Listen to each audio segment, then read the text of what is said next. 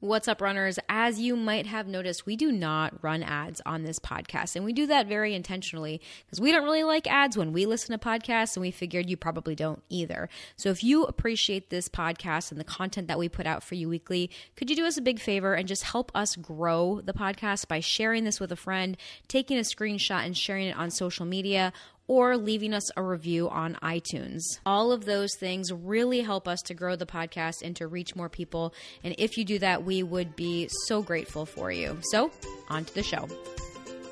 This is the Real Life Runners Podcast, and we're your hosts, Kevin and Angie Brown. Thanks for spending some time with us today. Now let's get running. All right. Hi, Real Life Runners. We are here today. We have a special guest with us on the podcast today. We are going to be talking with Becky Gackey, who is a real life runner with a very interesting backstory. It's a story of resilience. It's a story of life kind of throwing you a curveball and figuring out what to do with it, which all of us have experienced at some point in our lives and some point in our running journey, I'm sure. So I'm really excited to talk to you today, Becky. And I'm really looking forward to what we're going to cover on the podcast today. So welcome, Becky, to the Real Life Runners Podcast. Well, Angie, thank you so much for having me. I'm excited to be here, having the opportunity to both share my story and also how my journey led me here through my fitness and health background. And I'm very excited about this conversation. Awesome. So why don't we start out today and with your story? Because I really think that there's a lot of parts of your story that our listeners are going to connect to. And I want to just kind of, take us back because you had an incident in your life that kind of changed everything for you, right? You are absolutely correct. If we back up, I made fitness and health a priority my entire life. I mean, I'm a former Division I athlete, a personal trainer, a tennis club professional. And yes, I made fitness and health a priority, as I said, my entire life. But what ended up happening is, as I refer to it, as that an unexpected turn happened. And what I mean by that is that life took me down a path. I knew I was headed in a direction, and then an unexpected turn happened, and I ended up being in a terrible accident. And that accident happened to take place during a triathlon competition. And it was a competition, Angie, that I had done before and that I had actually won before as a member of a male-female relay team. Mm-hmm. And so what had happened is that I was competing in this triathlon as a female-female relay team. And my gosh, my partner was her first triathlon. She was the first woman out of the lake. And so she came running up to me. She threw her goggles off. She came running to me with a big smile on her face. She gave me a high five to take me out because I was going to do the bike portion for the race. Well, now I was a competitive cyclist. And so I knew exactly what needed to be done is just hold my own on the bike and then just finish off with my regular 10K run. And then Kate and I, we were going to win our division. I knew we were. But what ended up happening is that I was on the bike portion of the race and I saw that last turn that was going to take place. And so then I'm like, oh my gosh, all I have to do is get up that last hill, build my momentum going down the hill. And then, like I said, run my regular 10K. No other woman had passed me on the course, so I knew exactly what was going to happen. But what ended up happening is that I woke up 6 weeks later. I was in an ICU bed and my head was in my dad's lap. And I noticed that my mother was sitting in a chair next to the bed. And I looked around the room, and Angie, there were people in the room. I didn't know who they were, but everyone had a very serious look on their face. And my head was killing me. Now, I never used to get headaches, but my head was killing me. And I just kept thinking, what's going on? Well, what ended up happening is that was explained to me is that when I was going down that hill, another competitor did an illegal bike change and he ended up cutting me off. And the speedometer on my bike read 35 miles per hour. And so what ended up happening is that his back tire hit my front tire. It flipped me. And the impact, when I hit the ground, it was my head that hit the ground on the left side. And because I was going so fast, then the brain shifted on the inside of my skull and hit the inside right portion. So I had not one, but two traumatic brain injuries. Mm-hmm. Wow. That's unreal, right? Like, cause here you are leading the race, right? Like your teammate was leading the race, handed it off to you. You were feeling super confident, and then just like out of nowhere. So do you remember any part of the accident, or like, cause when you tell the story, it sounds like you don't really remember the accident. I don't. Yeah. At all. And I feel like that's our body's way of protecting ourselves.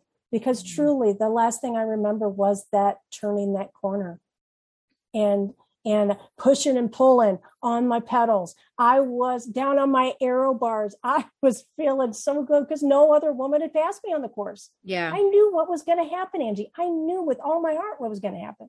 Yeah, but that's proof right there that even when we are so confident that we think we know what's going to happen, that's not always what happens. And I think that like so many of us can relate to that too. Like whether it's, hopefully no one has had as traumatic of an experience as that. I mean, I'm sure people have, but even if it's just a muscle cramp, right? Like you're feeling really good in a marathon, mile 20, like this happened to Kevin in his Jacksonville marathon. He was up at the front. He was in the top 5 runners in Jacksonville for the full marathon. And all of a sudden at like mile 20 or 18, his calves started to cramp a little bit. 20, it was just like it seized up on him and he had to walk.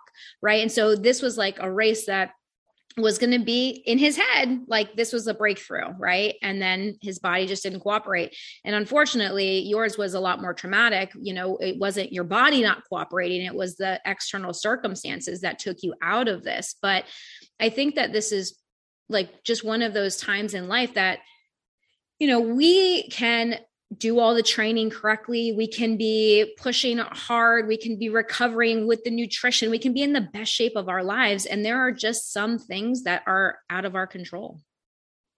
100%. And I want to bring up the importance of living that healthy lifestyle. Yeah. Because what my parents were told by the neurosurgeons is that they had never seen someone with injuries like mine live, let alone walk out of the hospital. Yeah. And they attested to the fact that I lived that healthy lifestyle. Yeah. And the body is amazing. That you were in as good a shape as you were when that accident happened.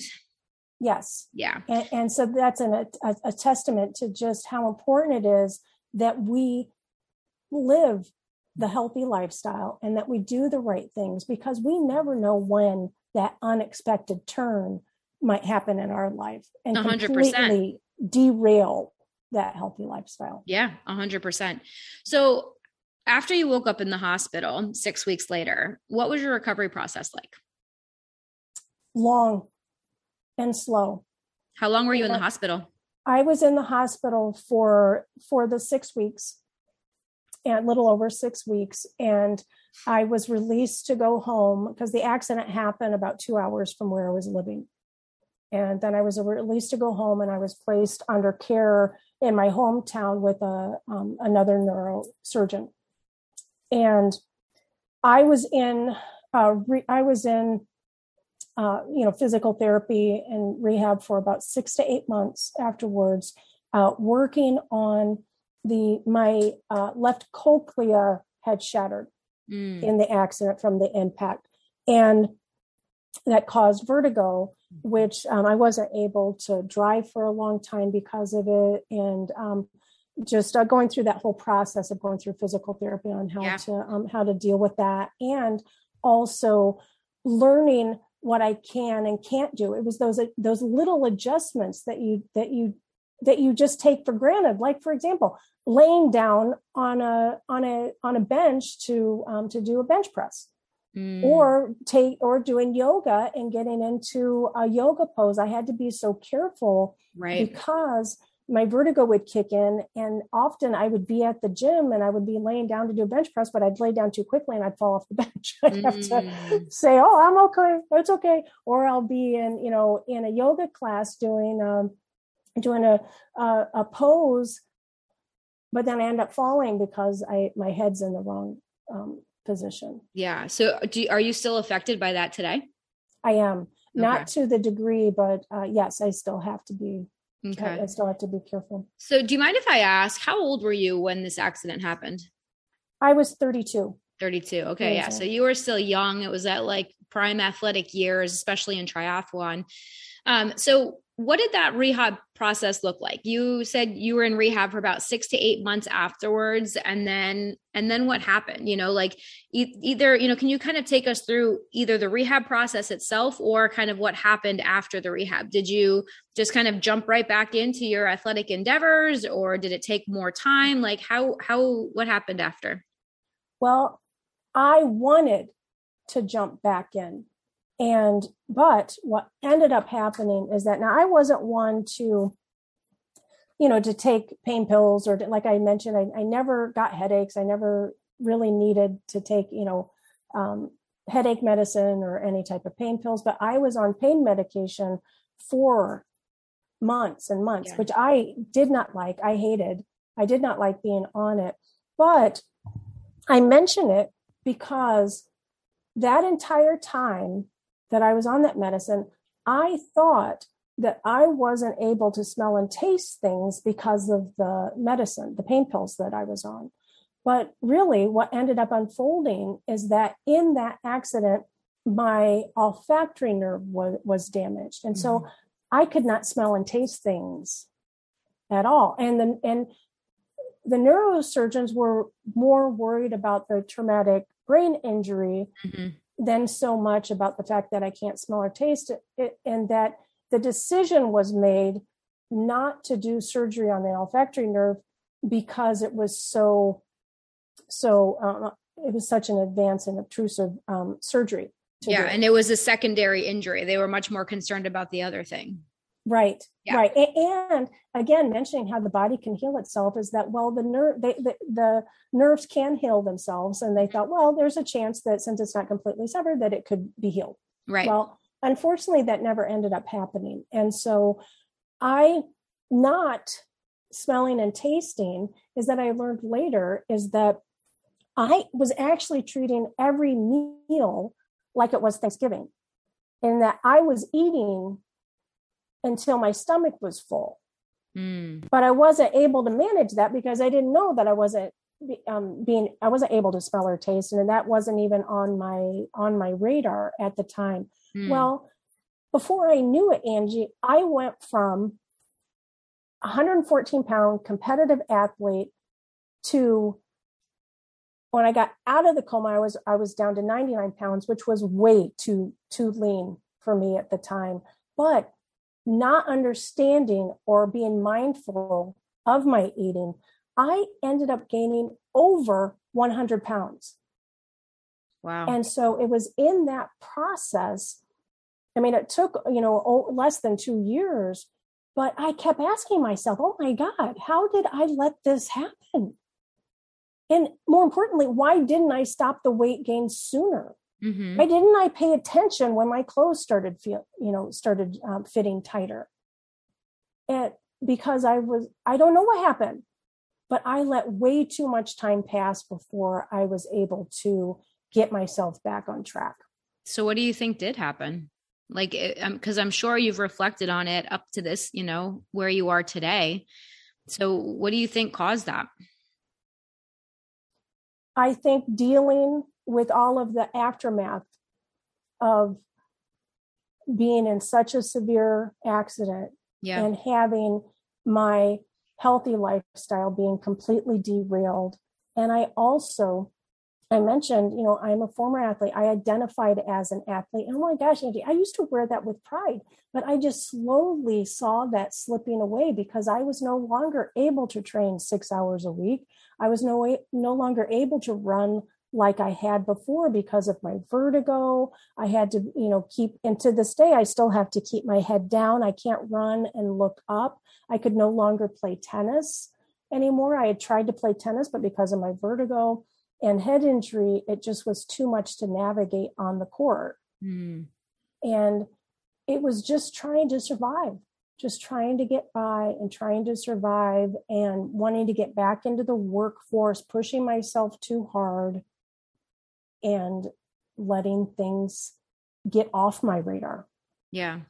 So what was that like for you mentally during that process? Because what I'm hearing from you is like this complete loss of identity. Like you completely identified yourself as an athlete. And then all of a sudden, all of that was stripped away. You couldn't do the athletic activities that you were involved in. You couldn't run, you couldn't bike, you couldn't play tennis, you couldn't do any of that. So mentally, where were you? Mentally, I was broken. Yeah. I was so disappointed in myself. Mm-hmm. The frustration of not being able to do the athletic, to do the training, to live my life how I used to, just not being able to do it. And also I had severe memory issues, both short and long term.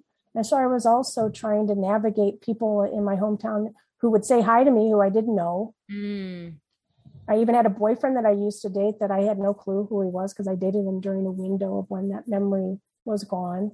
Mm-hmm. And just trying to navigate that. And even to this day, I still have trouble with, I refer to it as my pistons not firing, meaning that sometimes I just can't get the right word out, or I can't find the right word, or I lose my train of thought. And so it took me a long time to just be able to accept this new reality. Yeah. And so do you think you turned to food for comfort in that? Because it's interesting to me because so clearly you couldn't be as active as you were, but you also didn't have taste and smell. So was food a comfort? Like, the overeating, because like you just said, you were overeating, you were eating to that point of like fullness or even past fullness. But you weren't really able to taste or smell the food. So where did the eating fit in there? The eating fit in because I was not able to monitor what was happening. And when I was out with, I was dating another gentleman at the time where we went out all the time. We went out to eat, and it's just not being mindful of what I was eating and what I was not eating, and not having it on my radar because my focus was in so many other different directions of just trying to get by, trying not to embarrass myself by saying something incorrectly, or trying to make sure that I remembered the people who were in the room. And I also, certain things with food is that even though you can't taste them, your body still reacts to them. Mm. And what I'm getting at is sugar.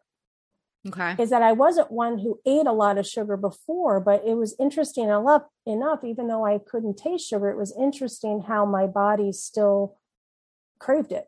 Interesting. Yeah. Like, cause you would still get probably the dopamine hits from it in your brain, even though you couldn't taste it. Right. Oh, okay. That's interesting. So even though you couldn't taste it as it was going in, you still had some of the chemical reactions of the food in the brain. Well, and one neurosurgeon who is a smell and taste expert, he explained to me later in life is that you get satiated from first smelling the food. And so that never happened for me. And so, but when you would first smell it, then that would send off certain chemical reaction in the body. Right. But then by the time you reach the point, so there would be, like, he explained it as like a lever, and that lever was just constantly open. Gotcha. And so it wasn't until my stomach was full that I was like, oh, I'm fine. Yeah. Now. 100%. Like the actual the digestive response does start before you even start eating food, which is what I think you're referring to here. Like when you start smelling the food, when you start smelling the food, when you see the food, that does trigger certain chemicals to be released in the brain that actually starts the digestive process. So your digestive process was being started late because you were missing some of those early steps. Right. And so all of those extra calories, they add up. And I also went through the stages of trying these quick fix approaches. And I'm telling you, they don't work. They don't work. Initially, you might lose some water weight, or initially you might be able to stay on one of these restrictive diets. And I can't tell you how many times people would tell me, oh, well, you can't smell or taste. That would be easy for you. Yeah. No. But so it wasn't until I created my own system and my own process, which I now call my 5-step building block process, that I was able to turn it back around. And it took me far too long. I spent decades trying to figure it all out. Hey runners, quick interruption to remind you to pause this episode, take a screenshot, and share it to your social media so that you can help us grow this free podcast that we produce for you every single week. Or if you'd like to buy us a coffee and support the show that way, you can head over to realliferunners.com/patron, Patron, and you could make a one-time contribution to the show, and we'll send you a little gift of appreciation. All right, now back to the episode. Yeah, that was actually my next question is how long did you struggle with this after the accident? Decades. I mean, the weight didn't come. I mean, it took me years to get the weight on and to manage how I would be able to do my workouts, and how I built tools to be able to navigate the new obstacles that I faced. And what how long did it kind of take you to develop that process? Like, was there kind of a turning point that kind of triggered that in your brain of like, I need to start doing this for myself. I need to figure this out on my own. Like, what kind of led you to that point where you decided like, I need to create a plan or a program that's right for me? Well, if we back up before I got to that point, I also went through this. I obsessively had to tell people who I used to be, because here I was, this 215-pound, I'm not even 5'4", Angie. And so that's a lot of weight for me to be carrying around. And people that knew me before, they were surprised and shocked. And I saw it on their faces when they saw me. And I would obsessively tell people who I used to be. Oh, I used to be this. I used to be this competitive. And the trigger, I remember it distinctly, is one particular person. They asked me, "You used to do triathlons?" And I think that was just the turning point for me, that I had to figure this out. Is that what I was doing? I was bumping my head against the wall, trying all these quick fix approaches. But so I'm a very analytical person, and since then I had earned the certification of project management professional and learned so much about how to take a large project scale and do the methodical process of going through the project management methodologies. And so I got to thinking, well, if it works on a large scale, would it work on a micro scale? And so I did an analysis to see if it would, and it did. And so that's what happened, is that I started to create a 5-step process, which mirrored the five process groups of project management, which are the steps and methodology that a large project goes through. And I started to put together these pieces of the puzzle. Yeah. And through that process, I started to create my own meal plan cards.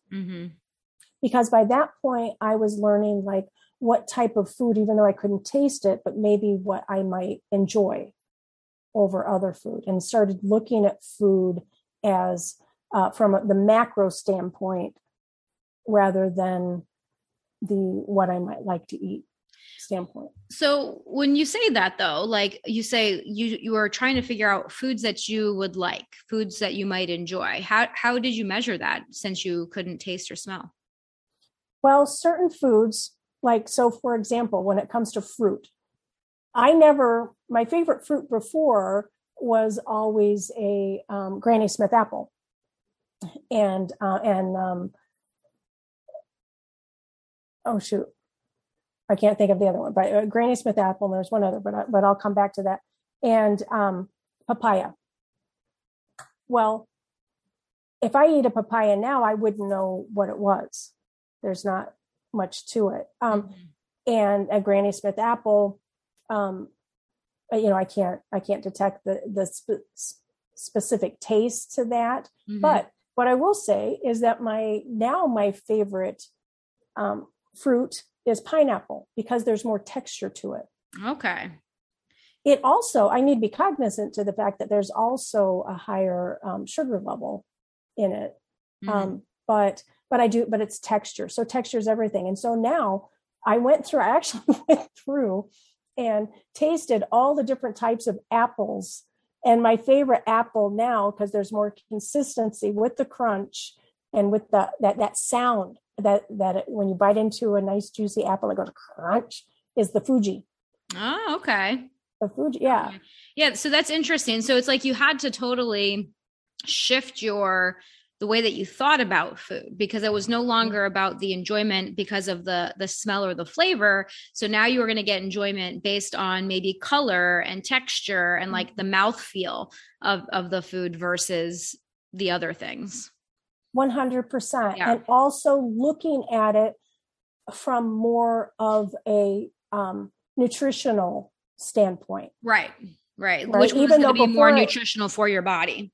Right. Rather than, before, of course I would eat healthy, and of course I'd eat my salads, make sure that I got all my vegetables and fruits and protein.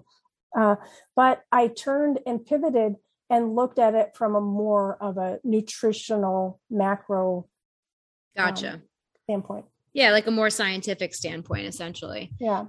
One of the things that I wanted to point out about what you were saying before too, to kind of help our listeners relate a little bit more to this too, is just, I wanted to highlight one more time that loss of identity, because I think that this is something that all of us can go through on some sort of level, whether it's a macro level like you did or a micro level. Like, I think that, as a mom, I think a lot of moms can relate to me when I say that there is a sense of that loss of identity once we become a mother. It's like we gain a new identity. We gain this identity of mother, but for a lot of us, there's also a loss of the person that we were before we became a mother, and how we used to prioritize ourselves and how we used to prioritize health and fitness, right? Because motherhood, though people wouldn't necessarily think of it as traumatic, it is a complete upheaval of everything that your life looked like beforehand, right? And I think, or, fatherhood as well. To a different degree. But when you become a parent, there is that sense of like, okay, I have this new identity and I had this old identity that is really no longer applicable. And how do I kind of bring these two things together? Maybe before I had kids, I was this fit and healthy person, but now I'm like running my kids all over and I'm not eating healthy and I'm not exercising well. So, it doesn't have to be an event as traumatic as a bike injury like you had, a traumatic brain injury. It can just be, there are lots of times in our lives when things shift and we can kind of lose a part of who we are. And then it's about trying to now redefine that for ourselves. Right. And I think that's like the biggest process that you went through after your injury, right? It's like trying to figure out who is Becky now. Well, as I mentioned, I took far too long to figure this out. And this was going through that process and not just building the 5-step building block process that enabled me to get my my blood work back into a healthy range, able to get myself back into a healthy weight, and being able, as you said, to accept the athlete that I am today. Yeah.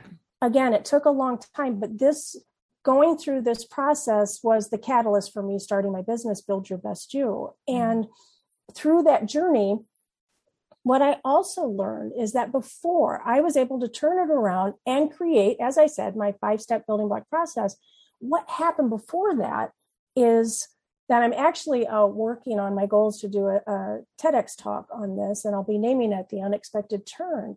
But the lesson there is to have faith in your life's path, because you never really know where that unexpected turn in your life will happen and why it led you there. And so what going through and thinking about that process and my entire journey is that there actually ended up being 4 pillars to being able to learn that life lesson, and which are 1, acceptance, 2, getting in line with your new reality, if you will, then being able to take action on it, and holding yourself accountable. Mm-hmm. And so to answer your question, it was the process of acceptance, being able to accept the person I am today, and be thankful and grateful for what I can do. Because I know that I used to work down by the Shirley Ryan Lab Hospital, which is in downtown Chicago. And I would see people who also suffered severe injuries, and where I'm thankful and grateful for the fact that I can still walk, that I can still run. Maybe I can't compete and I'm not going to win any division titles in any races anymore, but I can still do it. And so acceptance was accepting the athlete I am today. So it sounds like a big part of acceptance for you is gratitude. Yes. I understand. Thankful and grateful. I actually have it in my office, thankful and grateful. And every morning when I do my meditations and prayers, is that I always start off, I am thankful and grateful.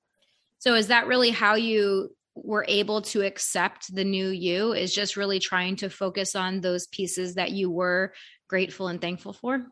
It was the first step, but it goes much deeper than that. And so it's finding the acceptance, but then starting back with why. You always start with why, as they say. Mm-hmm. And so why do I want to be healthy? Why do I want my fitness and health back? And another pivotal turning point in my life was my sister, who had stage 4 breast cancer. She was only 57 years old when she died of breast cancer. And then our mother passed less than 4 months later. Wow. And they were the pillars of our family. And we all, looked up to them. And I just, after my sister passed, I knew that she would do anything to still be here. And I just felt such a responsibility to being able to let go of my past and the hurdles that I faced from my accidents, and being able to accept who I am today and be thankful and grateful and do the most that I can with it. And I felt such a responsibility in her memory to do that, because I know that she would do anything to be here. And how selfish of me for me not to be able to take the second chance that I received and do the most with it and be thankful and grateful for it. Because there are so many people who would love to be able to run a 5K. I've since the accident and since being able to get the weight off and manage my new methods of training, I've since done 3 marathons, 3 half marathons, and countless 5Ks. I have no medals from them. But that's okay.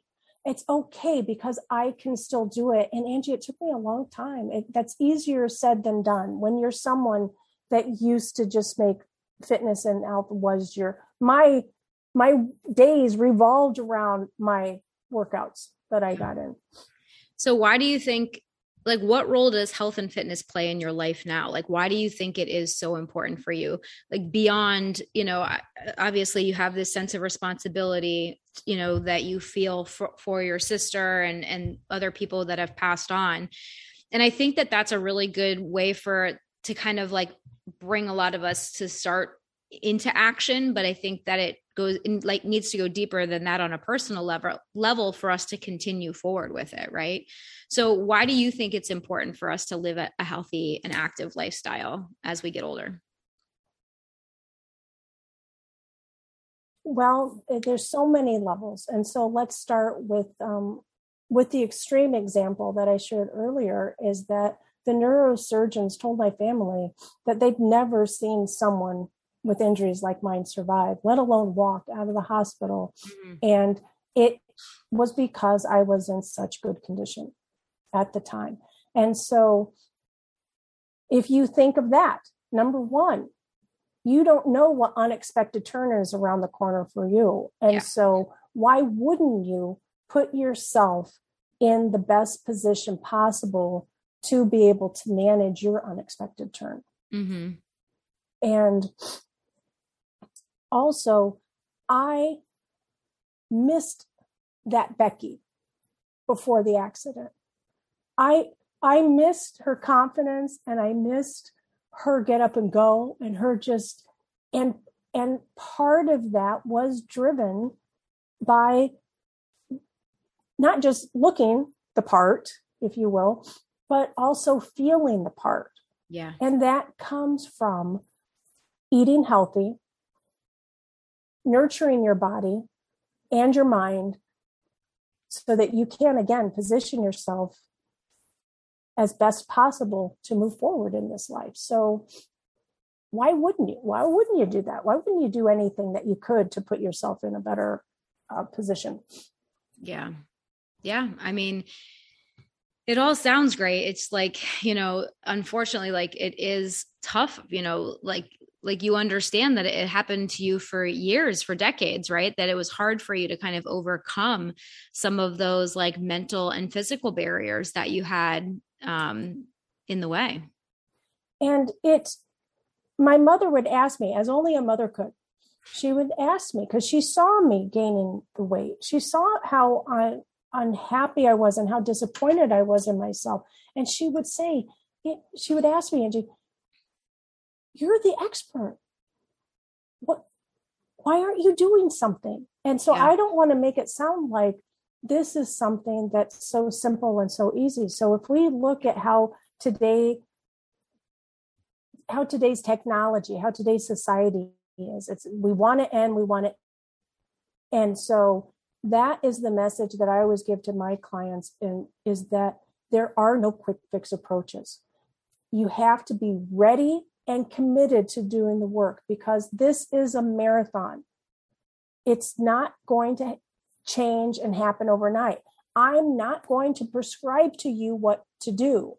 I'm going to coach you through these 5 steps. And the secret sauce is creating a plan that works for you. Yeah. And that takes time, takes a commitment, and you got to be willing to do the work. Yeah. That's the answer. Maybe people don't want to hear it, but my friend, that is the answer. And so my advice to any athlete who was derailed from their healthy lifestyle, as I say, is, do you remember that game as a child, Etch-a-Sketch? Mm-hmm. Yeah, where you draw with both the little nozzles, and then to start over, you had to shake it and Etch-a-Sketch, right? Well, so Etch-a-Sketch, start over, start from the very beginning, is that you have to get re-educated on what needs to be done. Learn the basics of physical activity. What's the minimum? What are the benchmarks that the experts are advising us to eat to be healthy? What are the minimum cardio workouts that we need to do? let's not forget strength training. What are the minimum benchmarks? After we've gone through the acceptance side, the building block one, if you will, the laying the foundation, which is the mindfulness of how to get to determine your why, to determine your vision of where do you want to be with your fitness and health. Then you can move forward and learn, educate yourself, as I said, on those benchmarks. Then you can start to develop your plan. Yeah. And it's creating the plan that works for you. My workouts, your workouts, they're for you. You're going to get the best benefit. I can't just mimic, Angie's, she's won these races and, she's, clicking off a 7:30. I'm going to do exactly what she does. No, it doesn't work. I have to find, if that's my vision, then I have to find the path that's right for me to get myself there. Yeah, 100%. Yeah. I think that that's like one of the mistakes that a lot of runners make, is that they do just try to kind of copy what other people are doing. They see someone that has the results that they want, and they just think that if they follow the exact plan and, mimic what they're doing, that they'll get the same results. And unfortunately, it just doesn't work that way. And that's definitely something that we coach all of our athletes on as well, is like finding that individual customized plan that's going to work for you, right? Based on where you are in your life, your lifestyle, your work, your family, like all of the things that are happening in your real life, right? Like it needs to fit in to your real life to get you the results that you're looking for. And yes, I heard a yoga instructor say once that, look, we all have different life circumstances. And just because if you're in a yoga class, flexible people just have to go a little bit further to get the same results as you. So don't judge yourself with someone else. We all have different life experiences, and we just have to accept them, get in alignment with them, so that then we can create the actions that are right for us. That's it. So, I think you nailed it right there. I think that's a perfect place for us to wrap this up. So this has been so fun having this conversation with you. Is there anything else that you want to say that you haven't had a chance to say yet on the episode? Because I think you summarized everything very beautifully right there at the end. I would just like to share with your listeners is that if you are dealing with an unexpected turn, and if you have gotten derailed from your healthy lifestyle, then please know, whatever the aftermath that you're dealing with, whether it was an accident, an injury, a stressful job, the worldwide pandemic, whatever it is, please just know that things can get better and that you can turn it around. Absolutely. So if you, as a listener, if you guys are interested in connecting with Becky, how can they reach you and connect with you more online if they like you and your message and want to connect with you? Well, if anyone would like to connect with me, I'm going to say the name of my business, but then I'm going to spell it out for you, because it is Build Your Best You. So it's Build, BUILD, and then capital UR, Best, BEST, and then capital U. And so all of my social media, that is my my handle. And you can find me on Facebook, on Instagram, and LinkedIn, and YouTube. So my YouTube channel is Build Your Best You. Awesome. So we will definitely put that information in our show notes. So if you guys are interested in connecting more with Becky, you can find all those informations on our website at realliferunners.com with the show notes for this episode. We will have all that information there for you. Well, thank you so much for coming on and sharing your story with us. It has been a pleasure having you here. And as always, guys, thank you for joining us on this episode of the Real Life Runners podcast. Now get out there and run your life.